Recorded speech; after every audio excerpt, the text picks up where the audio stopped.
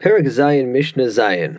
The previous Mishnah stated that there is a series of 7 enactments of the court that were made that all have to do with a dispensation of using communal funds to pay for some Beis HaMikdash need. Our Mishnah presents the remaining 3 takanos of this list. And the first of these is that Bezdin enacted Al HaMelach V'Al HaEitzim regarding the store of salt and wood that was kept in the Beis HaMikdash for the mitzvah of adding salt to the karbanos that are burned on the Mizbeach, and the wood that was used to create the fire on the Mizbeach. The Bezdin enacted that even though these things, or at least initially, were consecrated for the Mizbeach, Sheyu HaKohanim Ne'osim Bahem, Bezdin arranged to do the consecration in a way that the Kohanim would be able to benefit from these items themselves, for personal benefit, that is, the Kohanim would have permission to use the salt to salt the sacrificial meat that they are eating in the Beis HaMikdash, and to use the wood that's generally for the Mizbeach to get a fire going to cook sacrificial meat for them to eat.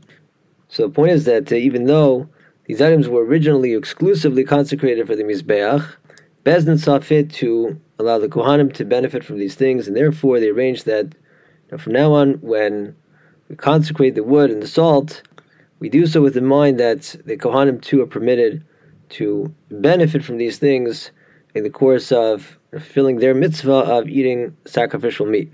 So even though that purpose is not on the same level as meat that's burned on the Mizbeach, that's bringing it for Hashem, still the Kohanim too can use it for that purpose. And Bezdin further enacted V'al HaPara regarding the paraduma, of course, the red cow that is burned down to ashes, and the ashes form the mechatas, the paraduma waters that are utilized to purify people or objects that contracted tumas meis. She says the Bezdin was masakin shelo yehu mo'alin be'efra, that a person who derives personal benefit from the paraduma ashes should not be deemed to have committed a me'ila violation. A me'ila transgression occurs when one benefits from things that are consecrated for the Mizbeach or the Beis HaMikdash. Now, not every consecrated item will be subject to me'ila, and as the Rav explains, the truth is that paraduma ashes, once it's in the form of ashes, are really on the biblical level, it's not actually subject to a me'ila violation. It's not permitted to personally benefit from the ashes, but a person wouldn't be considered to have committed a me'ila violation, which has a specific set of consequences. However, the Rabbanan at one point said that we're going to decree that in practice, if somebody personally benefits from the paraduma ashes, it will be considered a me'ila violation.